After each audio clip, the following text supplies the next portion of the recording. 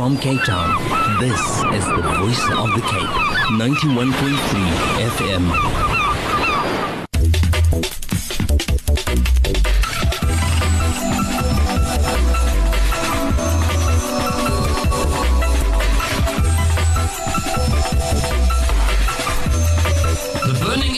Assalamu alaikum wa rahmatullahi wa barakatuh, and good evening. Welcome to another edition of Burning Issue with myself, Yazid Kamaldin. Now, 26 years after apartheid, Cape Town and indeed South Africa remains deeply divided along race and class lines. It's clear that state-subsidised housing has done little to redress spatial apartheid, with housing delivery failing to keep pace with a considerable backlog. This has led to a housing crisis, in terms of which hundreds of thousands of poor and working class families have been forced to live in peripheral townships, backyard shacks and informal settlements. These poor living conditions, coupled with high rates of unemployment, trap the poor and working class in a cycle of poverty. In light of this, a group of civil society organizations and academics have urged President Cyril Ramaphosa to immediately release 3 large, well-located and vacant military sites in Cape Town for the development of low-income housing. In his address to the nation on 20th April, President Cyril Ramaphosa in fact said, and I quote, "There can be no greater injustice than a society where some live in comfort and plenty, while others struggle at the margins to survive with little or nothing at all. Nowhere is this injustice clearer than in access to land and housing. So why is the state not using well-located urban land, which it owns, to house people in this time of crisis? Is this feasible? And if not, why not?" Well, that's our burning issue tonight. We'll have a few guests on this evening, and we'll, of course, we have contacted the Department of Public Works and Human Settlements. We did receive a voice note from the spokesperson of the Minister, Patricia de Lille. But let's get into the topic with our guests and hear from them what they have to say on this. Our first guest that we'll welcome to the show is Adi Kumar, Executive Director of the Development Action Group. Adi, good evening and welcome to Burning Issue. Thanks, Azid, for having me on the show. And we also have Charlton Ziervogel, Managing Director of the Community Organisation Resource Centre. Charlton, good evening and welcome to Burning Issue. Good evening, Yazid. Thanks for having me. It's a pleasure. Now, for the sake of our listeners, let's first find out more about the organizations briefly. Adi, can you tell our listeners what the Development Action Group is and what you aim to achieve? So, DAG is an organization that was founded in 1986, and the aim of the organization was to provide various forms of support to community-based organizations. Obviously, during apartheid, the main aim was to resist the apartheid spatial planning. But since then, the main aim of the organization has been to enable different community networks to build housing projects. So, for instance, through the People's Housing process for affordable housing in the inner cities, release of state land.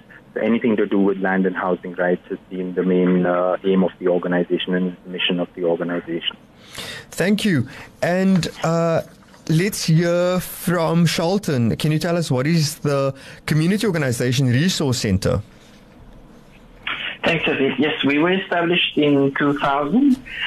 We're a support NGO that looks to support communities willing and able to help themselves. The way we deliver the support is through 2 social movements, the Federation of the Urban and Rural Poor, or FEDUP for short, and the Informal Settlement Network.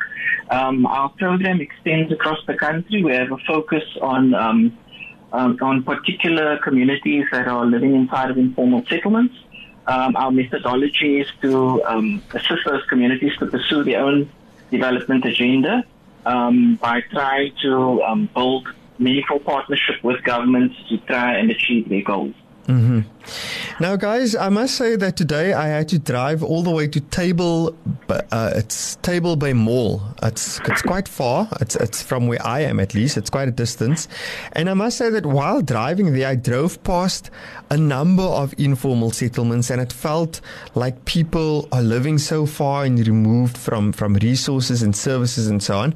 And yet there are claims by various organizations, or calls, from various organizations, that our local government should use land which it owns that is well located, particularly now focusing on the vacant military sites in Cape Town, for the development of low-income housing. So tell us, what is your position? Let's start with the Development Action Group. Adi, what is your position on this as an organization? So, Yazid, maybe to start exactly where you started. So, in 1994, there were roughly about 300 informal settlements. And the demand for land has grown so much that today we have roughly about 2,700 informal settlements nationally. And so this is obviously compounded not just nationally, but also manifested itself in Cape Town. Same can be said about the housing program. I mean, South Africa has one of the most progressive constitutions in terms of housing rights. And so far, government claims to have delivered anywhere between 3.7 to 4 million housing opportunities for the poor, which is by far very significant and really applaudable. But despite all of these things, part of the big issue has really been that most of these developments have been on cheap land on the periphery of the city. And you would know, as you drove through various parts of Cape Town, that living on the periphery generally means that you have no access to amenities, poor access to health facilities, education facilities, and general economic opportunities. And so in this particular debate, the issue of land is absolutely central and highly politicized, because it is really about the location of where these lands are located. Now, very often when we speak to government institutions and so on, the general response, whether it's backyard issues or whether it's related to informal settlements or generally people living in overcrowded conditions, the core of the argument is that we don't have enough land. And yes, that land, the amount of land availability is a finite resource, it's restricted and so on. But when you drive around and you see large parcels of vacant land that the state owns, it just feels completely unfair and unconstitutional. So to give you an example, in 1991, our first publication as an organization spoke about the release of these three parcels of land owned by the Defense Forces. And even the first IDPs in the country, particularly relating to the Cape Town broader area, to the metro, spoke about the release of these lands. So the big question is, why are these land not being released, particularly in the context of COVID-19, and how can they be used as a response to the crisis that we face in terms of COVID-19 and the pandemic? Okay, and let's get to Charlton. What is your organization's take on particularly the underused military sites in Cape Town? And you are welcome, of course, to mention other sites that you believe the city should also release for low-income housing. Thanks, David. I think Adi hit the nail on the head. When we look across the city of Cape Town, we really see that if you were to look at the map, you'd see that most of the informal settlements are located in the southeast quadrant. We know that backyarders are usually linked to our own townships on the Cape Flats, and in all of these cases, the opportunities to get to economic activity, to access services that are essential, becomes problematic for people living in these kinds of settlements. So our stance is really about trying to pressurize government to release these well-located pieces of land. So yes, there are these three sites that we speak about, but on top of that, you might even know that in some cases there are informal settlements located on city-owned, government-owned land that's also well located, and often what we tend to push for is this idea that you can try and get upgrading happening in those spaces as well. And the main aim here, the main push is to stop this forever moving of the poor to the periphery, where you find huge sums of money get spent on public transport, and then you have a public transport system that isn't able to cope as well with the needs of the people. So it's really about trying to bring some balance to the way the city is structured, and to also counter the spatial the spatial inequality that's persisted since the end of apartheid. Okay. And what has the city been saying to you? I'd like to know what they say to you when you tell them that this land should be made available for low-income housing. So I don't think this, so my view at least is that I don't think the city or the province or the national department would dispute that this is land is a central issue and that these three parcels are critical if we have to address the housing crisis in system. I do not think that anybody will dispute it. I think the city's kind of general response has really been around the social housing projects that have been pipelined in the past, particularly in the inner city. And we recently saw a press statement from the councillor saying, the Pine Road social housing project is expected to go in the first quarter or the second quarter of next year. So I think the city's response while trying to negotiate with the national department has really been focusing on its own parcels of land and provincial land to release for social housing. But, while the call is for these three big military parcels, it is a general call for state to prioritize its own assets for housing. I think that's the core of the call. So all the legal research and the legal impediments that we've developed, the core ideas that we've developed are on a basis that similar things could be applied to a city-owned land or to a provincial-owned land so that these get prioritized as a matter of urgency given the crisis that we face. Mm-hmm. Now, also when it comes to people on the ground, we need to understand the situation because it feels like in Cape Town, there are just more and more informal settlements. You mentioned something like over 2,000 informal settlements around the country.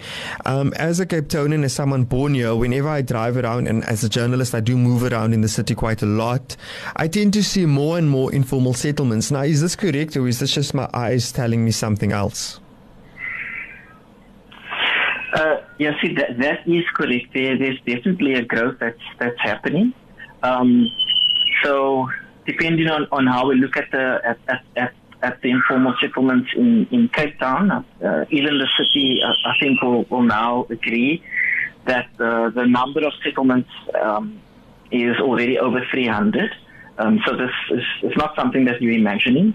There's definitely growth happening, and it's happening across various parts of the city. Mm-hmm. Any input on that from you? Yeah? Yeah, just to add to that, so I think one of the things that Charlton also brings up, so yes, it's grown, but I think it's important also to underline the reason why this growth is happening. And there are two quite straightforward answers to that particular question. The demand for housing is so high and the supply is just too little. The problem is that no matter how fast government delivers, it's not going to be able to keep up with the demand. And the supply side, which is where government has been providing houses, has over the years been declining for multiple reasons. Some of it due to kind of availability of land, community politics, resources, and so on. So I think that's a huge impediment in being able to kind of reach the demand that's there out in the market. The second reason, which I think is really complicated, is how to prioritize the interlinked issues. So COVID-19 has definitely shown that, a housing program that doesn't address the backyard issues, that doesn't address people living in, poor conditions and overcrowded conditions on one earth, like, 6-8 families living in one urban in Mitchell's Plain. Like, unless we address those particular issues, the informal settlements and backyarders are almost interconnected to each other, and this requires a very serious rethink of how we deliver housing from the public sector perspective. Mm-hmm. And you mentioned something about resources and, something that, and our listeners, by the way, you are always welcome to participate on the show. If I can just read out the numbers, the WhatsApp numbers and the phone number. The WhatsApp number is 082 9913 913. That is 082 9913 913. The in-studio number to phone is 021 442 3530. That is 021 442 3530. Listeners might say or might wonder, in fact, here, let me just see what people are saying on the WhatsApp line. There are some messages coming through. I'll get to them now.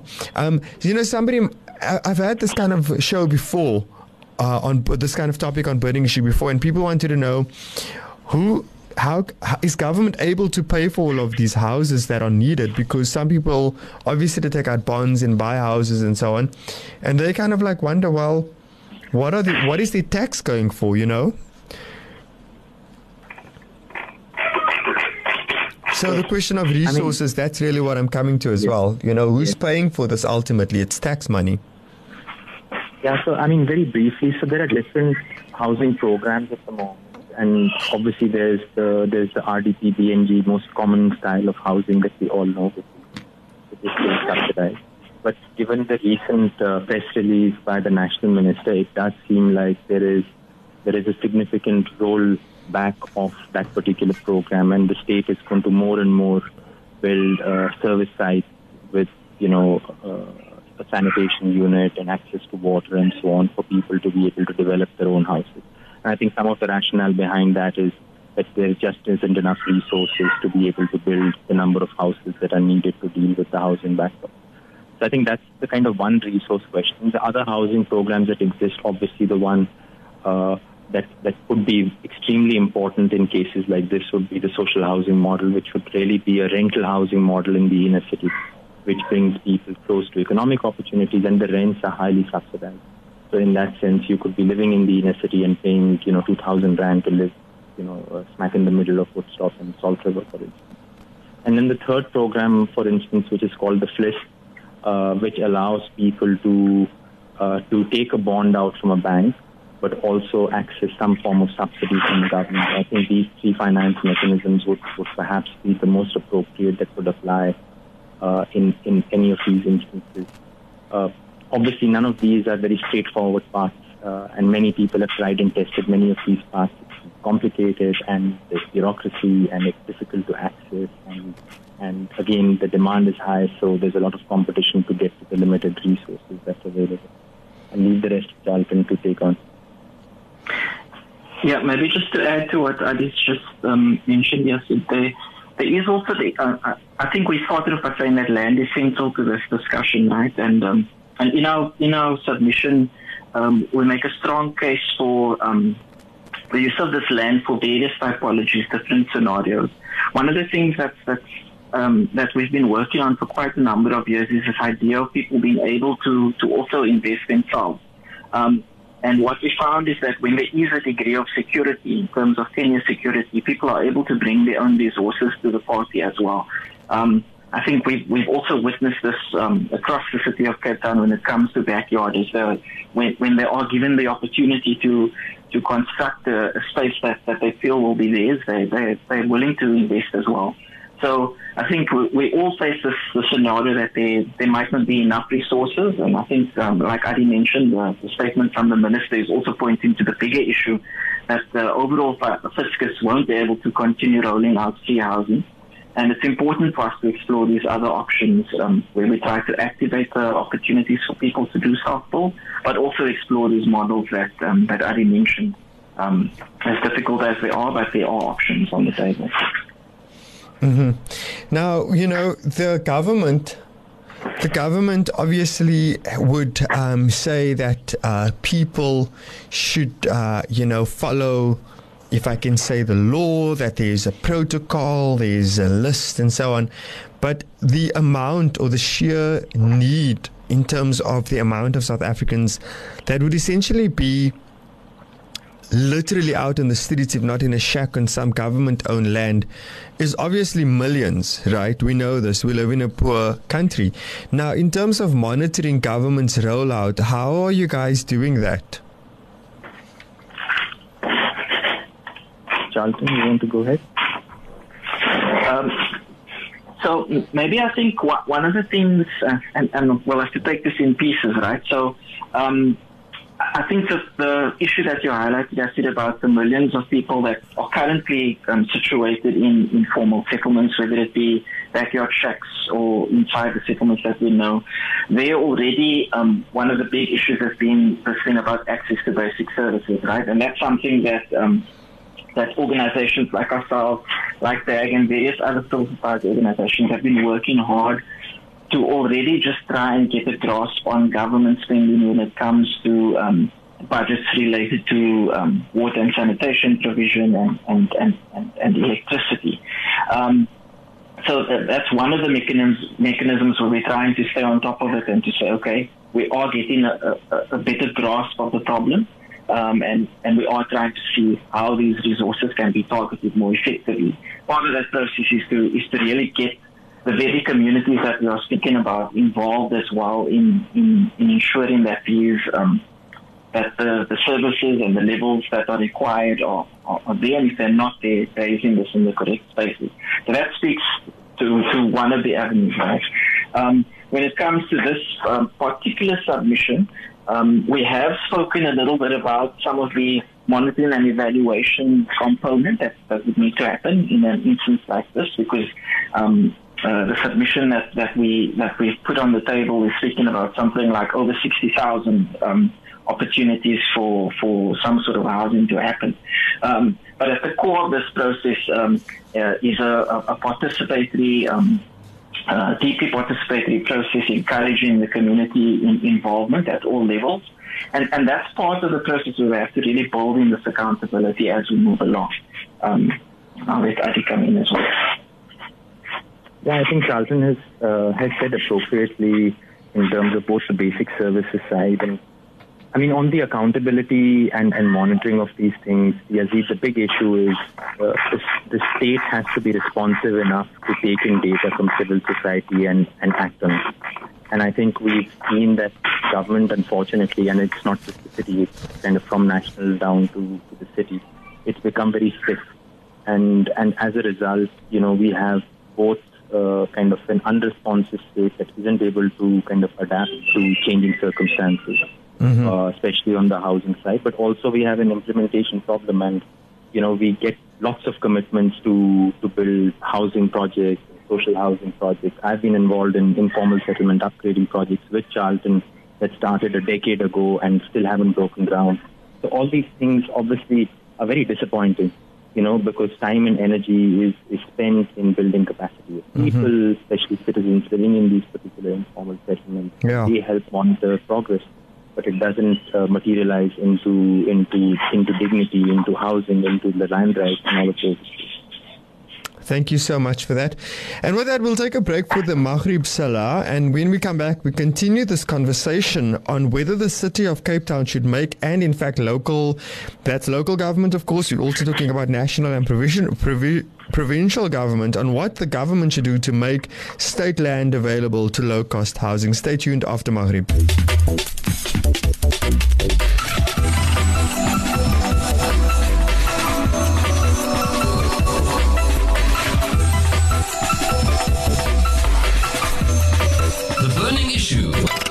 Assalamu alaikum wa rahmatullahi wa barakatuh. Good evening. Welcome back to The Burning Issue with myself, Yazid Kamaldeen. Now, this week, a group of civil society organizations and academics urged President Cyril Ramaphosa to immediately release 3 large, well-located and vacant or underused military sites in Cape Town for the development of low-cost housing. And that's what we are focusing on tonight. The 3 pieces of nationally owned land, Eysterplaat, Wingfield and Youngsfield, have the potential to combat Cape Town's affordable housing crisis and alleviate the most harmful effects of the COVID-19 pandemic, which has driven many into homelessness, according to the various organizations. And they say by releasing the sites, the national government could make room for up to 67,000 low-income households in Cape Town, answering a decades-long call on national government to address the gross spatial inequalities in the city. So now we are going to continue the conversation with our guest, Charlton Ziervogel, the Managing Director of the community organization Resource Centre. And of course, we also now want to welcome our guest from the provincial government. We welcome Tertius Simmers, the MEC for Human Settlements at the Western Cape Province government. Tertius, good evening. Welcome to Burning Issue. Okay, we have Charlton. Charlton, do we have you? Charlton, do we have you online? Hi there. Sorry, man, the line was very bad. I didn't catch what you Okay, it's not a problem. We're just starting the show again after the Maghrib prayers. So we're just talking about the statement that a number of civil society organizations had issued this week, saying that that 3 pieces of nationally owned land, particularly the military sites, should be released for low-income housing. And do we have the MEC for Human Settlements back online? Let's check. We are also trying to get him. So, of course, I mean, I'm just going to look at now the organizations that support this call. It's yourselves, the Community Organization Resource Center, the Development Action Group Legal Resources Center, and Ndifuna Ukwazi. So, do we have MEC Tertius Simmers? Hi, is this MEC Tertius Simmers? It's me. Good evening. Good evening to the Voice of the Cape listeners. Hi, good evening. Your line is quite bad. We're getting a bit of feedback. I think, can you hear me now better? Yeah, we can hear you now clearly. So, okay, cool. So Tertius, did you hear what the intro that I had read about the civil society organizations calling on nationally owned military, sites to be released for low-income housing? Yes, I did hear your intro, and remember that between the Premier and myself, we've been doing a similar request in September last year. So we actually welcome their request as well, because given the growing need of suitable, developable land in the metropolitan area of the Western Cape, which is the city of Cape Town, I think it's now needed more than ever. Okay. And what do you make of the organization saying that, they believe that 67,000 low-income homes could be built? Do you think that is possible? I mean, you're a government person, you work with planning and all these things.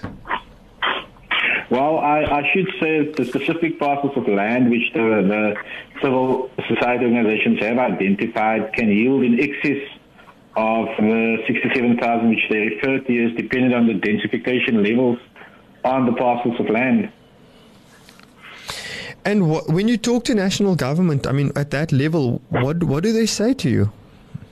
I remember in September last year, I actually initiated on the 14th of September op-ed after writing numerous letters to the National Minister of Transport and Public Works, who's the custodian of all state-owned land in provinces, requesting her, for many years, even when she used to be the City of Cape Town mayor, that, she even identified these 3, which is Kulenburg, Oysterplaat, Wingfield, and the Daniel and the Youngfields land as suitable sites where we can really shape new communities. We can really redress the legacy of apartheid spatial planning, and these parcels of land are vast, developable. They are near job opportunities. They are on all your main transport corridor lines. So what better suitable land can one actually ask for? Because even our studies show that if you look at various densification levels, the 67,000 housing opportunities can even be a lot more than that. Okay, and what role would the provincial government play in all of this? Because the organizations are calling on national government to release the military sites for low-income housing. Would the provincial government be involved in a project like this, and how? Well, of course, the provincial department will be part of that, because remember, the HDA, which is the humans, which is the developmental arm, which keeps all land as custodianship, which we get from the national department, or any other form of land which is identified for human settlements development. And then obviously utilizing the local sphere of government, in this case the City of Cape Town, because there's certain legislative processes that resorts within the sphere of local government, and there's also that which resorts with the ambit of provincial government and my department, but also my sister department, which is local government and developmental planning. So we do have a massive role to play. And I mean, one such example outside of the City of Cape Town, where all 3 spheres are working together, is actually the Trans-Ex Catalytic project. But once again, all 3 spheres do need to work together to ensure that they execute their specific mandate when it comes to human settlement development. So we have a key role to play. Once again, that is how we welcome this request by the civil society, because I think a fourth partner moving into the future, which is something that we've learned through COVID-19, focusing on de-densification and reblocking, is actually that your civil society also plays a key role in engaging the communities which you ultimately seek to integrate through such catalytic projects. Yeah. Now, I just want to take the chance also to say that we did invite the National Minister for the Department of Public Works and Human Settlements. She could not attend, but we have a spokesperson who has sent through a statement that I'm just going to play now. That's no problem.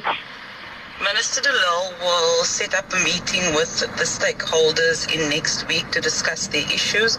Minister De Lille has also committed to discussing government's land reform and redistribution program with the stakeholders, and thereafter she will engage them on a regular basis.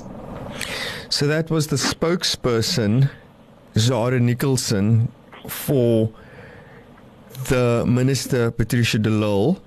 And of course, it's just to say that the minister has acknowledged the statement that the civil society organizations have issued. She seems willing and interested to meet with them. But while we've got the provincial government on the line, I thought it would be super important for us, of course, to understand as well what the province is doing and how the province is addressing the housing crisis in our Western Cape province. Would you mind sharing any of that with us, Tertius?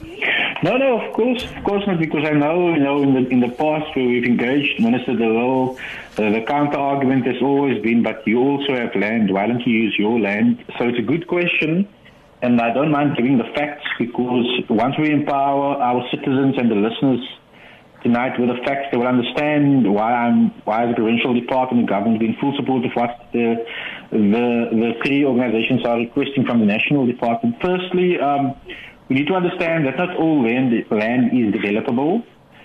Even the land which is in the custodianship of the provincial government, and in our case it is obviously the Department of Public Works, Minister Madikizela. And the land that we have made available or released pockets of land across our province for human settlements development, and this is just in the city of Cape Town, it's 344.6 hectares. In our instances, it is all along the Southern Corridor catalytic project. And once again, this is a project and a program which is endorsed by the National Department of Human Settlements, my provincial department, but also the city of Cape Town. And by utilizing, because this is one of the last big pockets of land that we as a provincial department actually own in the metropole area, this site will yield more than 15,376 housing opportunities. But we've gone a step further. Contractors have been appointed from our site for all the sites over these pockets of land, of which 2,000 houses have already been completed and handed over to date. And because we seek to drive an integrated human settlement development approach in the city of Cape Town and also across the other non-metropole municipalities, these sites focuses on mixed-use development, which means they focus on fully subsidized houses, on FLISC houses or gap housing, as certain segments of the community call them. We have segments of social housing, and we're also now expediting, also focusing on deferred ownership models of housing on these sites. So in a nutshell, that is what my department is busy with in the city of Cape Town, and also in the non-metropole areas. So in Afrikaans, we say, you must put your money where your mouth is if you relate it, and we are physically doing that, but this is all the human settlement, developable land, which we still own in the metropole, and there's another close to 200 hectares in the non-metro areas, which we are also busy developing, and this is excluding land which, so the city of Cape Town and land which our non-metro municipalities are making available to the Human Settlements Department in this province, so we can actually expedite and accelerate the delivery of housing opportunities. The only partner missing here is the National Department of Transport and Public Works, because they are the custodian of all nationally owned land in provinces. Okay. Now let's get some input also from Charlton, and he's the Managing Director of the Community Organisation Resource Centre, one of the organisations that made the call that asking, that the city, or rather the national government, should release underutilised military land. Charlton, what do you make so far of what Tertius is saying around the Western Cape's role? You, of course, as an organisation, you monitor national, city and provincial government. Do you have anything to say to what Tertius already has been saying on the radio? Thanks, Asid. Good evening, MEC. It's a pleasure to be able to chat to you as well. I think it was very positive and heartening to hear your opening remarks with regard to the submission we made. I think this is actually an opportunity where we're starting to speak the same language. It's really useful to get this kind of support. I think what's important in some of the things that you raised, for example, this notion of intergovernmental collaboration, so the different tiers coming together, I think that's very important. I'm very happy that you recognize the role that civil society can play. I think during this time of crisis in particular, we saw that the coming together and pooling of the resources really maximizes the impact. I think with regards to the role that the Western Cape provincial government has played, this is a province that has reached out in certain areas, especially around human settlements, to work with civil society organizations to see how we can better tackle this issue. I heard you mention also the Southern Corridor project, for example, and that's something that was supported by civil society organizations, one of which was mine. And that was a good example of how communities could input into data collection processes that helped in the design of that very project. So it's very good to hear that you are supportive of this role. I think hearing also the voice note that came from the national minister's spokesperson, it sounds like she's ready to sit at the table. I think it would be super important for us to join you guys and of course have a united front when we sit down at this table, because it's about time that we get this kind of thing moving, and we're definitely supporting each other in this instance. Okay. Well, it's great to know that everybody seems to be talking the same language and that there are conversations that are happening. However, the challenges remain and we still need to overcome the housing backlog. When we come back after the ad break, we'll get into the housing backlog. We'll also look at some of the WhatsApp messages. Listeners, we do encourage you to send through your WhatsApp messages to the number in studio. It is 082 991 3913. That is 082 991 3913. You can also give us a call. The number is 021 442 3530.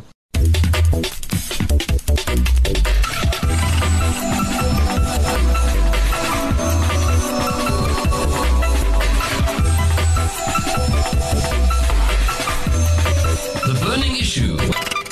Welcome back to The Burning Issue with myself, Yazid Kamaldeen. Now, listeners are sending in through messages talking about their own experiences. And one listener says, why must houses be so expensive? Why does the government allow inferior homes to be built? There are tenders of enormous amounts to build these houses. Tertius, now we've seen and heard of government contracts going sort of not that well, particularly now closer to home, even in District 6 with Phase 3, where a contractor there basically didn't finish the job and then a new contractor had to employ. Can you maybe just help us listener understand, or help us understand, how it works that government-built houses can be of low quality as some people experience? Reality, one must acknowledge that across various projects where province is a key role player, that we have noticed that sadly where there's the issue of quality regarding construction, one needs to understand that the NHBRC was actually introduced to deal with the quality issues because as a provincial government, more so when you go through our supply chain processes, all our tender and procurement process and documentation is drawn up, taking well cognizance of the NHBRC as the body and the guidelines and so forth. But I do believe it's because the specific WhatsApp that or SMS you refer to refers to District 6 Phase 3. That is a city project. But what one can say is that we have realized that certain contractors, unfortunately, they go through a tender process. It's an open and transparent process where normally the relevant sphere of government looks then if a specific contractor who has now submitted a tender comes in at a specific price, because we need to understand the cost per unit, which is given, if it's state subsidized, has never increased over the last 10 years, to be quite honest, which is set at the maximum of 163,000 rand, which ultimately in certain instances exclude the provision of bulk services, and in some instances include the provision of bulk services. And many a times where inferior quality does come into play is, I believe, where a specific developer or contractor has now won a tender through a process either through the city or which other relevancy of government deals with context, in my case for provincial government and non-metro municipalities. But I do say that as a provincial government we do hold contractors accountable. Even the City of Cape Town does the same. They hold retention money.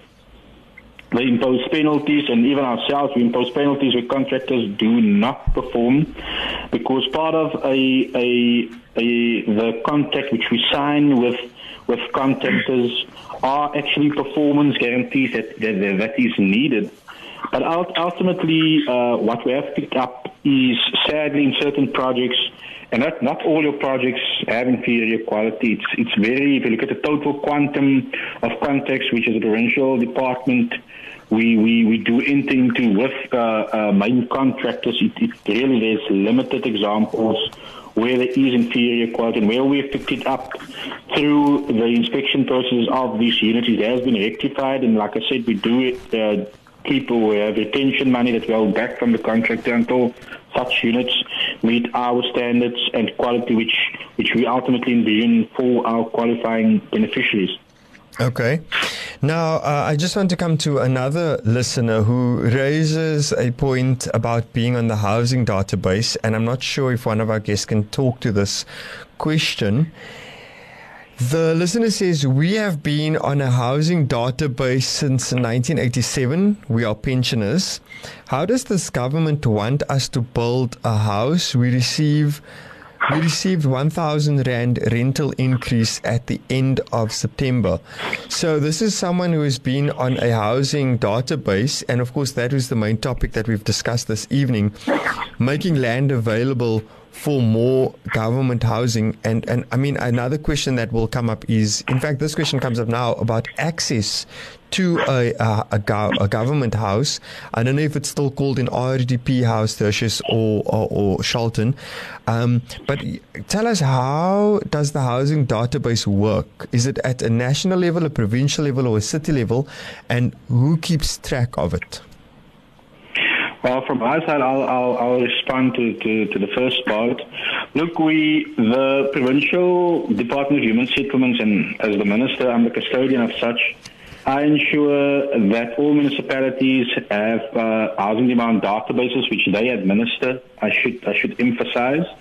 But what we have picked up, and this is not just a new phenomenon, it is that certain databases are flawed, that it's something we acknowledge, which makes it sometimes open to manipulation, which is why we've been engaging municipalities since last year, and we've even developed a integrated housing demand database as a provincial department to integrate all municipalities. Now, there's only one municipality which is not part of that. We are busy engaging them, and that is the City of Cape Town, because we have sadly picked up many flaws in the system, and many complaints, like the individual who has just SMS'd or WhatsApp in to address certain matters. But what we've also picked up is that, remember, if a person applied in 1987, as the example that you've given now, it is still your responsibility to go and update your contact details as frequently as possible, should your details change or your address change, because many times certain individuals were supposed to have benefited in the past,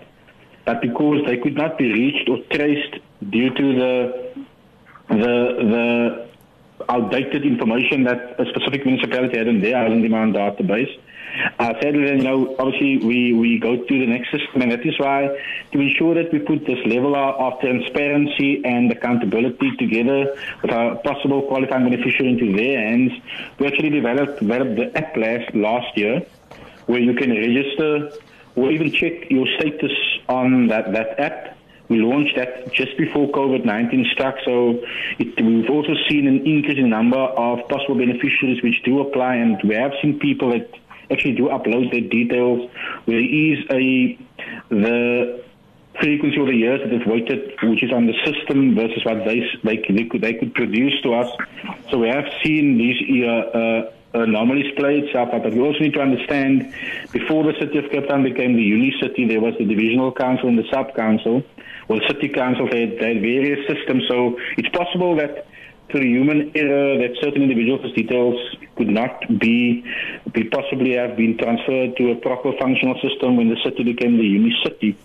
But as a provincial department, that's why we have been engaging various communities since last year, building up to the app, doing verification drives that we were stopped in our tracks by COVID-19, but we are looking to restart the metro areas, which we haven't touched on yet, because we do have catalytic projects that is in the pipeline and is at an advanced stage. And I have made a commitment to communities that I do want to see the correct beneficiaries who have legally and patiently waited for the opportunity to get an opportunity. But I think tying into the second part of your question, and you would have heard the National Minister announced the Rapid Land Release Program, which seeks to accelerate the delivery of an housing opportunity through a service site. Now, as the provincial department, we are actually finalizing our enhanced service site product offering, which we are going to offer to beneficiaries, but we are doing it in different cohorts of income brackets up until 22,000 Rand. But once again, like I said earlier on, we do believe that the key stakeholder in this new possible way forward to accelerate housing opportunities, to engage possible qualifying beneficiaries, is our NGO and our NGO sector, because many a times they also have access to funding sources which we can utilize together, because irrespective of which way of government or if you're an NGO, we all want to see a better life for all of our people, and that is why all key stakeholders play a crucial role moving forward. Okay, I'm going to ask Charlton to respond as well. I just want to say that another listener sent through a message. Listener 4994 says, I've been on a housing waiting list since 2008. Will I be informed or should I go to the department? And then listener... Okay, let's see who else is sending it. Then also here's another listener 2747 saying, I was on the housing list for over 20 years. Then we bought a house. My husband died and I lost the house. Now I don't qualify for another council house. I've been to the housing officers. Tertius, any response to that, listener? Well, the last listener is, you see, the function of a qualifying beneficiary getting state assistance for housing is, and the provision is within the Housing Act.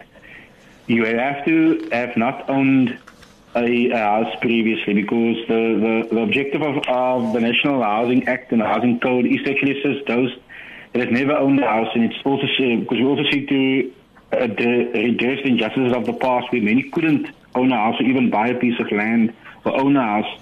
So sadly, the individual who wrote that to you, unfortunately, that is why when you go to the housing office, they will actually just tell, unfortunately, you can't. But there is other profiles that one can look into. So if perhaps the radio station can forward me the details, there are other product variables which she might qualify for, which is outside of the normal, which is, for instance, social housing, where you never own a house, but you actually physically get a unit at a reduced rate. And then we can look into that matter. Then the first listener 4994, I think you said, was that applied in 2008. Well, it depends on in which municipality you live, because depending on the size of the housing backlog, certain municipalities are only looking at beneficiaries that are up until 2002, 2003.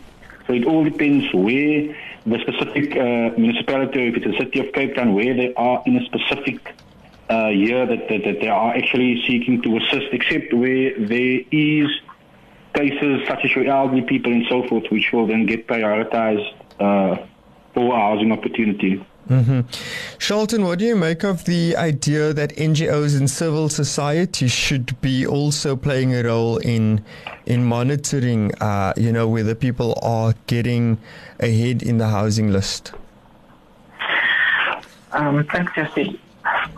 I think this is one of those very complex and also very sad topics, right? Because we've got a few examples, and I'm sure that there's literally thousands of this that we hear, and we've encountered this issue in various areas that we work. I think the important thing to also note on top of this, because the thing that sparked this discussion is this issue of making that well-located land available, because I think the problem we face here is that the delivery is not meeting up to the demand, so it feels like you never really make a dent into that list. So I think this issue of looking citywide at all options with regards to land, actually creating opportunities so that they can bite into this backlog can help a little bit. I also know that, when it comes to the issue of qualification criteria, it's complex. We sit on that 3,500 mark. And in a city like Cape Town, we still have instances where people fall off the qualification criteria list because they might have moved on and moved out of the 3,500 bracket. But the reality is that they still live in this no man's land, where they earn just too much to not even think about making the list. But then at the same time, they earn too little to be able to access other opportunities. And I think the MEC mentioned that there are other programs. Adi, my colleague who was on earlier, also spoke about the different opportunities that are available. But those opportunities cannot be maximized if we don't have the land. And I think the big thing that we're talking about here is this well-located land, the opportunity to move people closer to where the economic opportunities are. Yes, we as civil society organizations, we do get out there. We are involved in data gathering, which happens at the community level. A lot of the studies that we do, we actually ask these questions about qualification, and oftentimes people, like some of the listeners and the people who send me messages, they sort of figure that they don't qualify. So because they have the sense of what some of the criteria is. We found in a lot of cases that where we've collected data on these issues, that there's this income thing that's always linked to it, and you need to get a grasp on how are people surviving. And in the areas that we're talking about, informal settlements, backyarders, you actually find that predominantly people are just surviving on the grants. And so you'll find that there's lots of people that are qualifying, but they don't have many options for a pathway to a decent place to live. I must say, when it comes to the backyarders, they would say that they even have a bigger problem, because often they don't get seen enough, they don't get heard enough. We work with various backyard networks across the city as well, and so you'll find that yes, there's the people that are on this list that have put their names down, but at the same time there are families that are growing, and that's how we see the backyarders expanding. We see the overcrowding happening, and the land is a central component to this discussion. So yes, we might be able to sort out the databases and get people neat and orderly organized on that list, but the opportunities for accessing a decent shelter still needs to be created, and land is at the core of that. Okay. Well, I think also one thing that I would like to talk about after the break is just exactly who pays for public land and public housing Because I think that's something that that we would also like to, of course, understand. And I think what's also very important is going to be to inform the public on how exactly, for example, if land had to be made available, how that land would be used, how exactly housing is built, in terms of using the tax purse for that. We'll get into that after the break.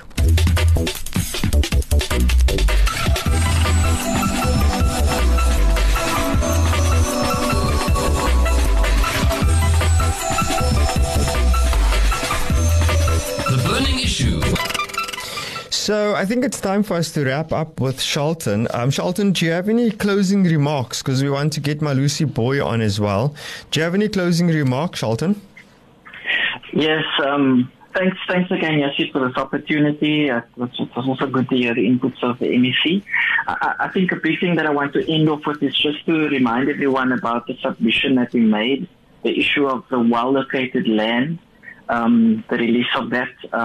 Really, it's about trying to break this poverty cycle. We've seen in Cape Town in particular, where a lot of people would say it's a booming property market, but over time you'll find that the kind of investments, the kind of opportunities for people to own land that's on the outskirts, that's further away from where all the amenities and facilities are, has meant today that they have not gained the same level of wealth as others who had the opportunity to be located in the more in the areas that were accessible to all the good facilities, and so the portions of land that we target in those really can be a massive game changer, not only just for trying to address this issue of potentially over 60-odd thousand opportunities for housing, but it speaks to a longer-term generational game changer because there's an opportunity for a more real transfer of wealth in targeting those kinds of projects that are well located. Thank you so much.